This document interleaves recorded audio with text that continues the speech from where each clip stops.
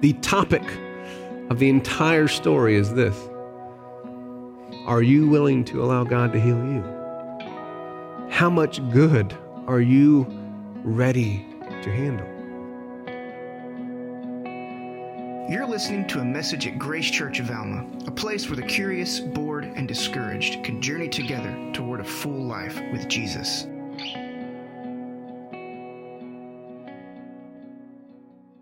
Since we took you guys into some new territory and into some songs and some poetry, I figured we'd take you guys back into the scriptures for a while. We'll kind of dive and swim around in here. So what we're going to do, the idea of this series, right? The idea here is that it's going to be the Bible stories that we grew up with, right? The ones that you grew up with in the nursery and the kids' church, but we're going to kind of put a spin on it, right? It's the Bible stories for adults, right? Because the stories that we were all taught were beautiful and exciting, and they had some really good life lessons to learn how to be better people, right? But I think most of us who have read the Old Testament, who's read the Old Testament since you've been an adult? Anybody? Okay, if it were made into a movie, what would it be rated? Okay, yes, we all know what it'd be rated, okay? There's a lot of the stories that we can't share in these nursery rooms out here because the kids just aren't ready for it, right? So I figured it would be a great treat for us as adults to dive back into the scriptures with the eyes and experiences and the emotions that adults have. Because there's much to learn here, and so I think it's going to be a blast for us. What always happens with the scriptures is we have a few reactions, which are kind of ordinary. The first one is, if you kind of grew up in the church and you figured that you know it, right? Oh, we're going to talk about that story. Okay, great. It goes like this, and this happens, okay? If that is your reaction, be careful. Be careful. You might not have caught what the story was really saying. The stories in the scriptures are not meant to be understood as much as they are meant to be experienced. What I mean by that is that any text, any story, anything that's going to really have the goal of changing us has to encounter us. We have to allow it to touch us, to affect us, to move us, right? The way that Bible scholars tend to talk about the Old Testament is that the Old Testament has a tendency to confront us. If I were to confront you in the hallway, what would that look like? Anybody? No one wants to say what they look like, right? Okay. It's aggressive. It's violent, right? The idea is that the Old Testament confronts us. It gets in your way, right? And then it wrestles with us a little bit. Because what the Old Testament does, it has this kind of a knack to it. Because the other reaction I get from people is, it's people who might not see value in the faith. They might have kind of poked holes in the scriptures, and they say, you know what? That book just isn't scientifically accurate. You're darn right it's not. You're asking a little bit much for people who were writing 7,000 years ago. Take it easy on them a little bit, right? No, you are absolutely right. There are not sea monsters in the sky right now. Behemoth is not swimming through the ocean in the sky. We call them clouds. Amen? And if you're already lost, you're going to have a good time. Amen. It's what the Bible is. And so no matter where you are this morning approaching the scriptures, I want to say this. If you think it is just the absolute perfect book, if you think it is a joke, it has something to say to you. Because in this book, there are questions that humans have been asking for thousands of years. There are some of the deepest truths of being alive, that are inside of this book. And for that reason, these stories written thousands of years ago with people and experiences that seem so far away from us, these things always come home if you let them come home. So today, we're going to open up a new one. Do we have any Friends fans? Anyone like the show Friends? Nobody? Okay, you're all lying. What did you watch on Netflix last night? Anybody? Okay. So thanks to Susanna Hayes, I got the idea. We're going to go ahead and name all these Bible stories according to the way that Friends labels their episodes. So this one is The One with the Guy and the Fish. Do you know what I'm talking about? Now, if you guys grew up in church, you guys know about how these things go, right? This thing's called a what? A felt board. Okay, now I don't actually have, see, here's our character Jonah. He has his hands clasped, right? This is the good guy of the story, amen? Jonah. Now, I did not find a whale. I apologize, okay? So we're going to use a cave, right? Is that fair? A big, empty, dark opening. It's cold. It's dank. You don't want to be in there. Does that work for you? And of course, here's the bad guys down here, okay? If you can't tell, but they have like mean faces on, right? We have a phrase for that, resting something face, right? That's what they've got, right? It's the bad guys. The bad guys are right here, okay? So the story, as you guys all know the story, God speaks to Jonah in chapter 1. I'm going to send you to the bad guys, to Nineveh, to the Assyrians, right? And of course, Jonah responds as most of us would. He runs away. So here he is praying, and God speaks to him. He runs away. Got it? Okay. Now he runs away to a boat, right? He gets on a boat, he gets on the boat, he's going to sail away from God. Jonah is not the sharpest knife in the drawer, right? I'm going to sail away from God. Okay. So the way that this thing folds out is he is asleep in a boat. We've seen this happen before in a story. And a storm happens on the water. Have you ever heard this in a story before? And the people on the boat begin to freak out. You ever heard this in a story before? Anybody? Okay. Oh, you're trying to connect dots. And when they begin to freak out, they say, how are we going to get the God of the storms? Because again, all these people are Gentiles. They don't know who the God of Israel is. How do we get the God of the water and the wind to leave us alone because he's angry? So they begin to pray to this God. So as the bad guys, as these other bad guys, it's not these bad guys, it's other bad guys with the mean faces, as they begin to pray, right, they have this idea. And so they find someone asleep in the boat. You ever heard that before in a story? Anybody? Okay. And so they find Jonah, and they say, hey, what's going on? How do we fix this? And they ask him some questions. Say, hey, so who are you? What do you do? And who people are you? Whose are you? What tribe are you from? And his answer, whose kin is you? Okay. And his response is, I belong to the God of Israel, right? He's not pompous at all. And he said, if you want the storms to stop, you should throw me overboard. Okay, as adults, I want you to put yourself in this situation. You ask, hey, what do you do for a living? And they say, hey, don't worry. If you want the storm to stop, throw me overboard. How are you reacting to this? They actually ignore him, by the way. They try to sail. They begin to ignore him. They get the oars out, begin to row to shore. Finally, the ship's about to crash. They throw him overboard. This is where all gets good, right? So here comes the whale, or the fish, correct? If you want to be accurate, okay, the Bible says fish. Got it? Okay, yeah. It says fish, but since we have science now, we all want to say it's a whale. So the fish comes and gobbles him up, right? So he's now inside the belly of the whale. The whale begins to swim, and the whale takes him all the way to the bad guys, spits him out. Right, there he is. So now, he is now with the bad guys, okay? And this entire time he's in the whale, he has a really special prayer, which we'll talk about later. He comes to the bad guys, tells them the story of God. Hey, here's what God says to you. He's mad because you've been doing bad things. What they do is they actually pray. They get down on their knees and they pray. And an interesting thing happens here. God forgives them. There's no punishment that comes on them. In response to this, here's where the story gets good. Most of us, this is where the story ends when we're taught it back in these rooms, right? Because we can't really make sense of the rest of it. He gets angry, runs away, and he says, God, I wish you would just kill me. You would think he would say kill me when he's inside the whale, right? He never says kill me in the whale. He only says kill me after the bad guys get good things.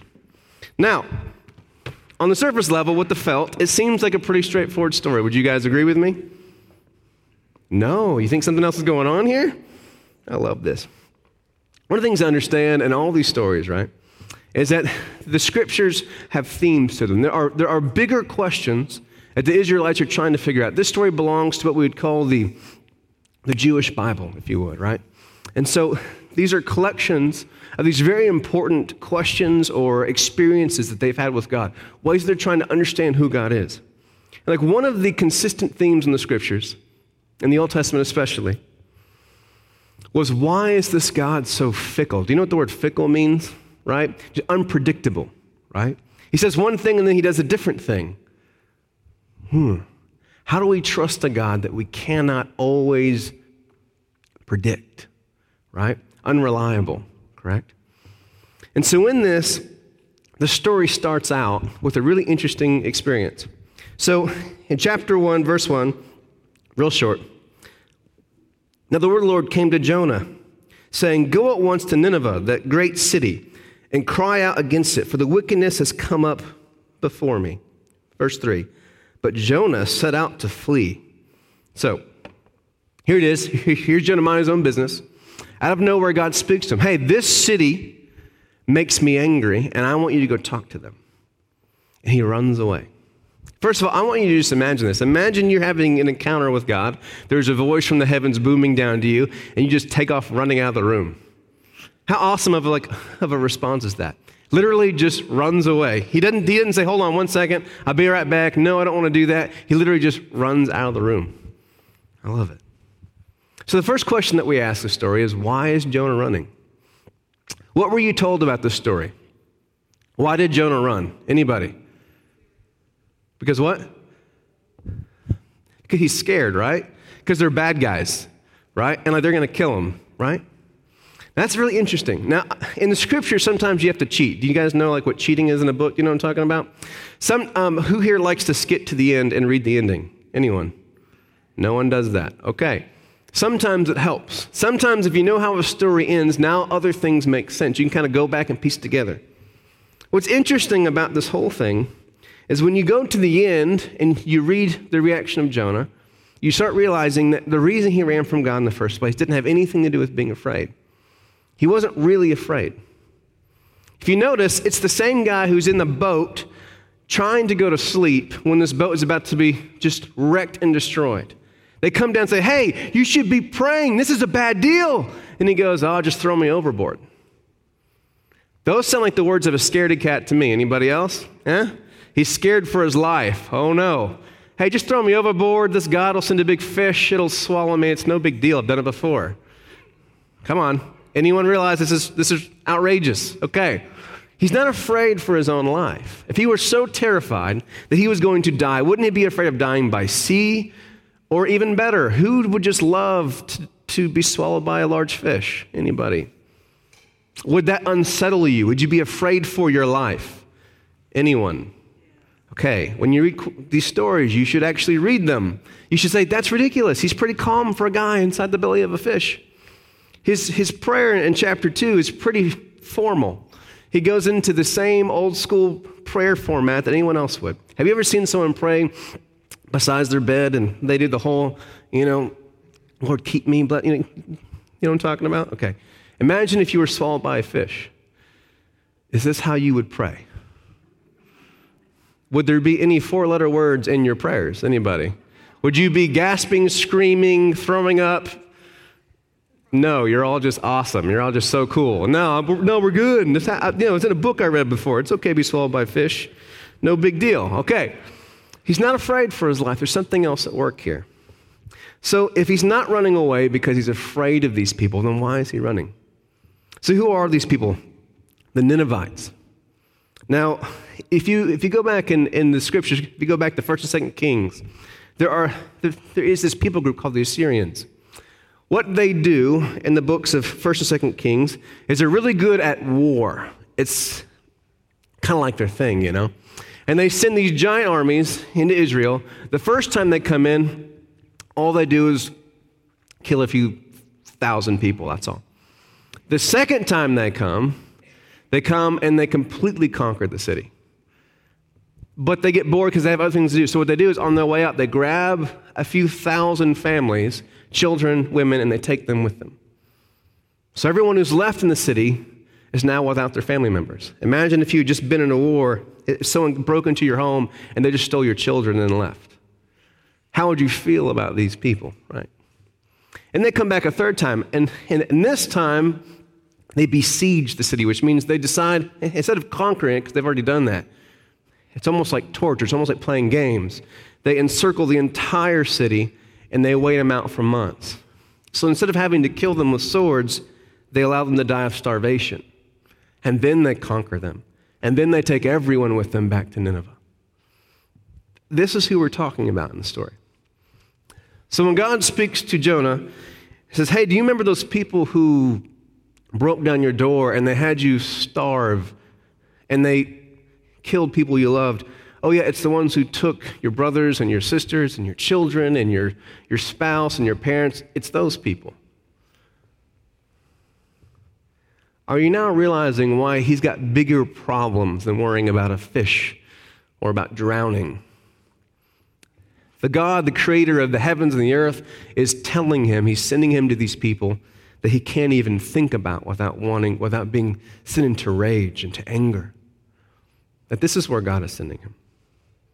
But on top of that, if this is what's going on, if God's sending him to someone he hates, why isn't he excited?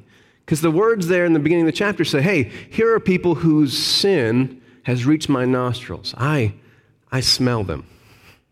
Now understand this, okay? We are still trying to understand a God who created all things, who exists outside of time, inside of time. We don't exactly have everything figured out, right? And in this time, they didn't have everything figured out either. So the way that they understood God was they compared him to things that they did understand. So when they would talk about God's nostrils, what they're talking about is like they actually would use words like when it says that God is slow to anger, what it means is this. His nostrils are very long. Have a picture. And so that when he gets angry, right, the angry takes a long time to come out. Does that make sense? Okay. I picture a bull. You know what I'm talking about? Okay. Yeah, you got it. Okay. And imagine if a bull had a long snout, right? It takes a long time for his anger to come out, right? This is what's happening here. So if he believes that this God is angry, shouldn't he be excited to take this punishment and judgment? Yes, they're finally going to get what they deserve. These jerks, they're finally going to get it. And so he runs and he does the whole thing. We've all seen that. What's powerful and interesting to note in this, in chapter 1, is when he's on the boat and things are going down, the question that they ask him is so important because it tells you what this whole story is about. When the storms are rushing and the waves are moving and they're about to die, the question they ask Jonah, what people are you from?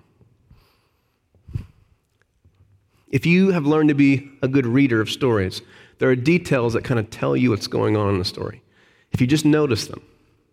For example, if we're about to die, I probably won't ask you where you're born. Does that make sense? Anybody? Okay. All right. I'd ask you, hey, do you know CPR? Hey, are you a good swimmer? I'm not. Take me with you, right? Do you understand what we're saying? You guys are not laughing. Okay. These are things I would be asking people, right? I wouldn't be concerned about this. And so it's a tell. So the fact that this shows us early in chapter 1 what this story is about. Whose people are you with? Why is Jonah running? Well, whose people are they with? Now the story gets interesting in chapter 3. I want to go here to chapter 3, verse 6. Chapter 3, verse 6. So he's shown up. He's brought the word of the Lord. The God of Israel has seen you. He is angry, and his wrath is going to come upon you, right? And so your response is important. So here's the response. When Jonah's warning reached the king of Nineveh, he arose from his throne, took off his royal robes, he covered himself with sackcloth, and sat down in the dust. This is the proclamation he issued. By the decree of the king and his nobles, do not let people or animals, herds or flocks taste anything. Do not let them eat or drink, but let people and animals be covered with sackcloth. That is such a good picture. I use these pictures to create them in your mind. Imagine this. New York City. Every little chihuahua and cat and gerbil has sackcloth on it. Come on, picture this. This is good stuff. Anybody? You use that thing up here. This is great. We are so afraid. Get your gerbils. Cover them in sackcloth. Okay. All right. These are great stories if you let them be, right? Let everyone call urgently on God. Of course, the word there for God is specific. The God of the Jews, right? Let them give up their evil ways. This is crucial too. And their violence. Oh my gosh. We don't have time to open that one up. Verse 9. Who knows? God may yet relent and with compassion turn from his fierce anger so that we will not perish. Now, that verse there, verse 9, this is also one of those kind of telltale verses. Here are people who know nothing about the God of Israel. And yet, when they are trying to imagine how this God is going to touch them, affect them, move upon them with anger and vengeance, the idea that they have is, who knows, maybe he's a better God than that. They've just been told that God is angry, they've sinned, they deserve a punishment, and God is going to bring that punishment and destroy this stupid, mean, awful people, wipe them off the face of the earth. And their idea is this, but maybe he's better than that. Maybe it's a God that is more good than what Jonah has told us. This is interesting. In the boat, when the waves are coming over the boat, and these Gentiles, these non-Jews, the bad guys, if you would, are praying, they actually say, hey, if we pray, maybe God will relent. And when they come to Jonah, they even said, hey, is there something we can do to get you God to relent? Jonah doesn't even have this imagination. This thought doesn't even come to his mind. No, he's not going to stop. He's going to kill everyone. Just throw me overboard. No, he's not that good of a God. He's really not. Just throw me overboard. He's going to kill everyone if you don't throw me off. Sorry. That's all there is to it, man. I wasn't here for the sermon last week, but I believe Pastor Zach talked about the goodness of God. Hopefully one day at Grace Church, you're able to kind of go through all of our, we have time to work through some of the scriptures, but you'll see this. In the scriptures, there is a progressive movement. God is continually like laying these breadcrumbs. I almost grabbed communion bread to start doing it, but you had the idea, right? You ever play with ducks before, anybody? Super mean, they can bite, they growl at you. It's awful, right? And so with these things, you just kind of have to lead them somewhere, right? You just kind of just piece by piece. From Genesis forward, it is a movement of God giving us breadcrumbs. Come on. Okay, how about this one? We're about to see God lead Jonah and Israel into one of these giant steps forward, these big movements. One of the questions being asked in this text, in this story, is this: how much good can you handle? Sit with that question for a minute. If you're someone who takes notes, write it down. How much good can you handle? I think this is a powerful question for us. In church circles, we often pray for the goodness of God, for God to do good things. We call them blessings, right? We pray for the blessings of God, that God would give us good things. But a question in the scriptures, and the question right here is this: how much good are you able and willing to accept? How much good can you handle? Here's where it goes. Because in verse 10, when God saw what they did and how they turned from their evil ways, he relented, did not bring on them the destruction he had threatened. Now, does this sound like a good thing? Anybody? Does this sound like a good outcome to you? Yeah. Sure. And so what happens here, if you guys go on, the story gets good in chapter 4. This is where the meat of the story is. If you want to really begin to open up, what is the book of Jonah about? Why is this story included? Here's where it all happens in chapter 4. What's sad is that chapter 4 is the one chapter we don't talk about at all with our kids. I can't do chapter 4 on the felt board. It just doesn't work, right? So here's what happens in chapter 4. But to Jonah, this seemed very wrong, and he became angry. Okay. Remember my question. How much goodness can you really accept? I think we're starting to see now why Jonah ran in the first place. He sees that God shows mercy, and he gets angry. Now, this is hard to swallow if you've never suffered before, but if you've ever really been harmed or hurt by someone, if you've ever actually been wronged in a deep way that has shaped your life, if there are experiences of pain in your past that you have not been able to let go of, that have forever changed who you are, then you might understand this line a little bit better. Because when someone has stolen so much from you, when someone has wounded you so deeply, when someone has changed your life, when there is something that a pain that has been inflicted upon you that you think about every single day, the idea of this person being let off the hook seems unfathomable.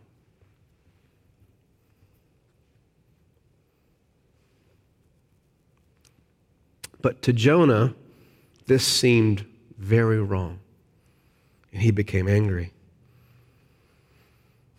And so he prayed to God. He said, "Isn't this what I said, Lord, when I was still at home? That is when I tried to forestall," meaning to avoid this, "by fleeing to Tarshish." Here it is. We're about to find out why he ran in the first place.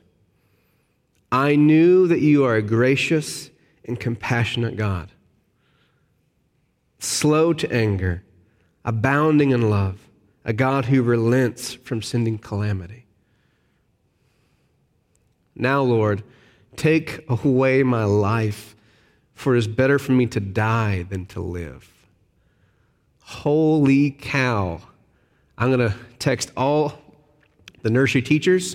Is there a lesson for next Sunday to the kiddos in the 0 to 2 room?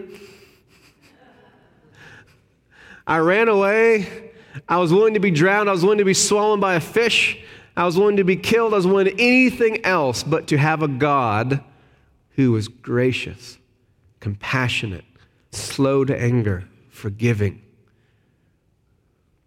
Now, this is an adult experience right here.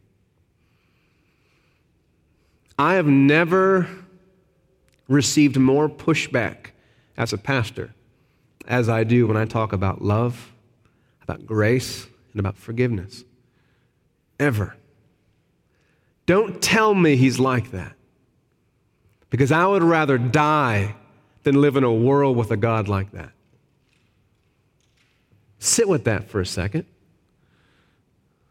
This is an adult story, people. It's not no kiddie story here. This gets to the heart of what it is to be human being.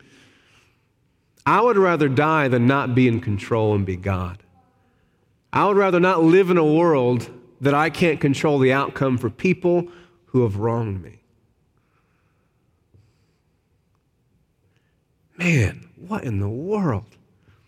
If you have not experienced that kind of hurt and bitterness and brokenness, hatred of someone else, then you don't know what this is like.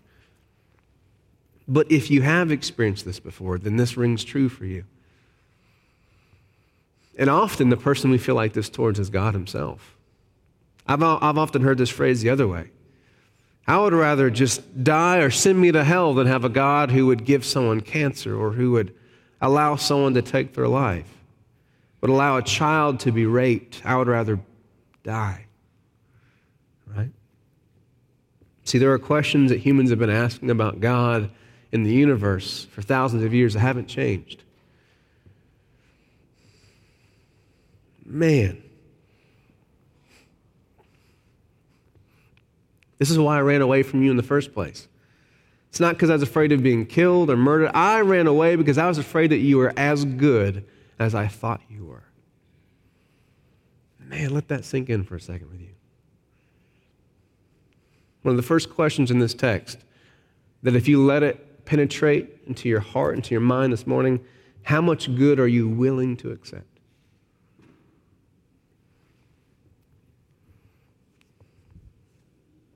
See, the reason that the gospel brings a story not just of forgiveness, but of healing, is because God could be the best God in all the world. He could be loving and compassionate, gentle, merciful. He could be generous. But see, a broken heart is not willing to accept it. It's not able to accept it. In my life, I've experienced moments where someone was willing to love me in a way that I deeply needed, but I wasn't ready for. Have you ever experienced that before? Maybe you're the one offering it. That you were ready to love someone in a way that they needed to be loved, but they weren't ready to receive it yet. See, the gospel message in Christ is not just that you are forgiven, but that you will be healed. It's not just that you will not get bad things for the bad you did, but that not only are there good things waiting for you, but you are going to be healed so that you can actually accept those good things. See, to this day, I'm really bad at gifts. All my friends know this. All the leaders know this in the church. I'm not good at accepting help. It's a brokenness in me I'm working on, right? I'm allowing God to heal me of it. To this day, if you walk up and say, hey, here's this awesome gift which I know you want, I'd be like, oh, no, you're fine. And if you somehow force me to take it, I will feel terrible every step back to my car. How do I pay them back? Because see, how much good we are capable or willing to accept has more to do with how broken we are, how much healing has yet to take place than anything else. See, what's really wrong in the picture isn't actually Nineveh. See, the scriptures are so good at this. It's a trick. The focal point of the entire story was never about anybody else but one person. Who is that? The person who needs to be forgiven, the person who needs to be healed, isn't Nineveh. It's Jonah. This is who needs it. And sometimes it takes a boat ride. It takes almost drowning. It takes being swallowed by a fish to be ready to be healed, right? I won't go into all the details, but the story continues. And so here's the question from God. I just love this. Oh, verse 3. This is great. The scriptures are great. You need to enjoy the Bible. It's fun. Now, Lord, take away my life. Can you imagine? This guy's a little bit dramatic, okay? He's probably an Enneagram. I won't say it. I think I know what Enneagram type he is. Okay. For it is better for me to die than to live. But the Lord replied, is it right for you to be angry? And of course, Jonah being Jonah, here's how he responds. Jonah had gone out and sat down at a place east of the city, meaning he's already running. Do you see? This is such a beautiful story. Here's God having a conversation. Hey, Jonah, where are you going? And he runs away again because the boat worked so good last time, right? He's like, forget the boat. I'm going to stay on land this time. There's no large fish on the land. And so anyways, he runs away. He pouts, he sulks. He literally goes and finds a rock and lays down on it and just like, oh, Lord, just took my life. Let me die. And so God has a plant grow up over his head to protect him, and he eats from the plant, and he has shade, and then God causes it to die. It's a beautiful story. God's messing with him. And then he gets mad again. Well, you took away my plant. Kill me. That's how the story goes. It's a beautiful story. I love it. But here's how it ends, verse 11. This is a powerful question. And should I not have concern for the great city of Nineveh, in which there are more than 120,000 people who cannot tell their right hand from their left, and also many animals? So they're having this fight, and again he gets angry. He says, just kill me. And God asks him the question again, is it right for you to be angry? And the final question from God to Jonah, was it not right for me to care about this city? So fill in the blank for you. Who is that person who stole from you, who caused harm to you, who caused pain in such a way that your life is forever different because of it? And the question for God to you is it not okay for me to care about them? Here's something so powerful, and I don't have time to open up all the things in the scripture, but there's a little trick here that I wanted to show you, which happens in this passage. If we back up to verse 2, when Jonah first has his prayer and we find out why he ran away, he says something here. He says, so isn't this what I said, Lord? He said, I knew that you are gracious and compassionate, slow to anger, abounding in love, a God who relents from sending calamity. What's powerful about this, he's quoting a passage from Exodus. I don't have time to take you there. But if you have your scriptures, if you're taking notes, if you want to go there, go to Exodus 34, 6 through 7.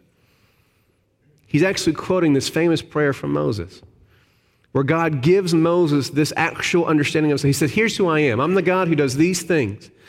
But what's interesting about this, on the tail end of this prayer, he says, and that, in verse 7, he says, yet he does not leave the guilty unpunished. He punishes the children and their children for the sin of the parents to the third and fourth generations. Hold on. So the part of the prayer that Jonah doesn't pray is the part that Jonah didn't see. Because the prayer that God had given all of Israel in Exodus was that he was the God who was slow to anger, compassionate, blah, blah, but. You guys ever talked to but people before? God is loving, but he is just. Right? You know what I'm talking about? Anybody? Here's your prayer from Exodus, right? Here's Jonah who is ticked off because his butt didn't show up. But what about the God who punishes children for their parents' mistakes? What happened to that God? You promised that you would punish their children, and their children for the mistakes that they made. And because you're not that God, I'd rather die. Oh, if only we could put God in our boxes, right? Goodness gracious. But it gets even better. There's a bigger question that's afoot in this passage. If you guys have your Bibles, go to Genesis chapter 12, verse 1. Genesis 12, verse 1. We're going to end on this. So I want you to see the full circle what God is asking. Because the subject is Jonah, right? The person who really needs forgiveness is Jonah. The one who really needs healing is Jonah. The one who really needs a God that is compassionate and slow to anger, abounding in mercy and rich in love. The one who needs that is Jonah. I mean, look at this little child running away from God and stomping his feet. Goodness gracious. Here's what this story is all about. I'll show you right here. Genesis chapter 12, verse 1. And the Lord said to Abram, "Go from your country, your people, and your father's household to the land I will show you." Stop right there if you want to see that big question. Do you remember in the book, whose people are you from? Remember that whole question? I'm of Israel, and I will make you into a great nation. This is that people, Israel. And I will bless you. I will make your name great, and you will be a blessing. I will bless those who bless you, and whoever curses you, I will curse. That's the part we like. It's the but God, right? But here comes the other part that we don't like. And all the people on the earth will be blessed through you. See what's interesting about this? The plan of God was always the same. He was always going to use Israel. He's always going to use Jonah to bless the world. That was always the idea. That was always the plan. He wasn't lying to them. Here's where it hits home. Here's where this becomes, I think, real for us. There's nothing that robs you like hate does. There's nothing that steals from you like unforgiveness does. Just kind of sit with that for a second. I don't know what it was like to experience the harm that someone did to you. I have no idea. But one truth that I do know, one truth I do believe deeply, is that they didn't take anything away from you that was as powerful or deep as what you can rob yourself from. When we allow ourselves to stay in this place of hate, of unforgiveness, of judgment, it always robs us. Because, see, this entire story is a message to Israel, to the heart of Israel. In the story, God is saying, I know what happened to you. I know what these people did to you. I was there. I know exactly what they did to you, what they took from you, what they robbed from you, the pain that they caused you. But I want to heal you. Because, see, what happens in our relationship with God is that our deepest gift in life, the things that bring us the most joy, the things that heal the world, the things that heal other people, that bring life into our own experience of this world, are always deeply attached to our ability to love. Such a simple, childish concept, but one of the hardest things for us to fathom.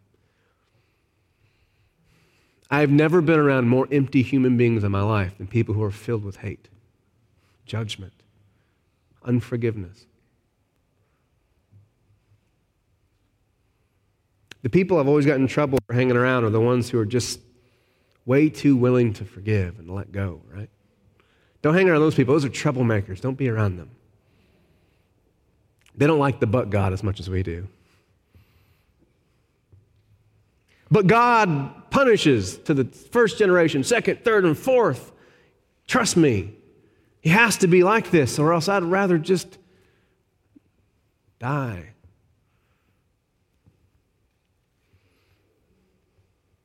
See, there's so much to experience of this God. So much to experience in this world. There's so much to share, to enjoy, to be a part of. But there's always this stipulation. You are always welcome to receive, to partake in this. You're always invited in with God. But there's always that one stipulation. Anything you are going to receive, you've got to be willing to share. Anything you're going to enter into, you've got to be willing to bring another with you. Specifically, the one you don't want to bring, right? What Jonah is saying is, I would rather you be harsh, punish, and kill me if you're not going to be harsh and punish and kill them. I do not want any goodness. I don't want a piece of that goodness of yours if you're going to give it to them. I would rather be the object of your wrath. Torture me, kill me, send me to hell if you're going to send them to heaven. I don't want anything to do with that kind of world. It's funny how the questions that we've asked as humans haven't changed much. So, the topic of the entire story is this. Are you willing to allow God to heal you? How much good are you ready to handle? How good are you willing to let God be? How much forgiveness are you willing to see? Obviously, all these things carry on to Jesus, and He says these terrible things that we all hate. If you forgive, I will forgive you. If you don't forgive, I will not forgive you. See how this passes on into the New Testament?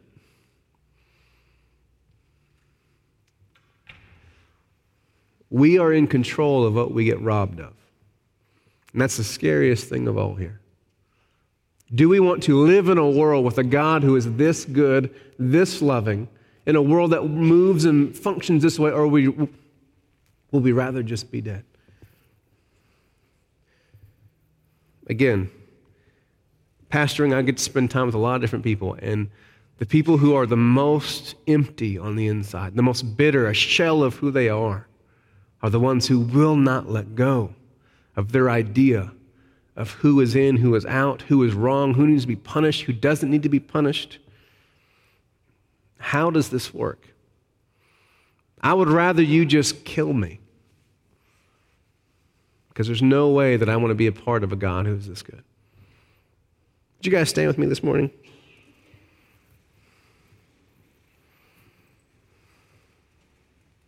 So here we are in a country that has so many beautiful traits about it, just amazing history in so many ways. And yet we're also in a country that for the last couple years, things seem to be getting increasingly divided. I don't know if I've ever sensed such a clear animosity, right? When I was up at 2 a.m. like trying to read the story, and I thought to myself, if Alabama lost Saban, right, had a heart attack, he just had to retire. That's awful, I know. And if Tua, his ankle did not heal, and they lost all their 5-star recruits, and their stadium burned down, would I feel sorry for them? No, I would not. Sorry. 48-7, sorry, what can I say? You could have punted a few more times, Shown some mercy to us, jerks, right? I don't know, play your 5th string if there is such a thing. These stories, if you let them, will move you, and typically they move us, they confront us in ways we're not comfortable with. If you want to let the Bible stay on the felt board, then go ahead and do it. But that's too boring for me. That's not powerful enough. That story can't change a life. It's not going to change the way I live my life. It won't change who I spend time with, who I give my attention to. It won't change me. But you give me a story that opens up how I feel about certain people and people groups and people who wronged me. You open up a story that says that maybe I'm not willing to let God be who he is. I insist that God be who I want him to be. That I'm running away from God 100 different ways because I do not want God to be as good as he possibly could be. Now you've got my attention. So Father, we just come to you this morning.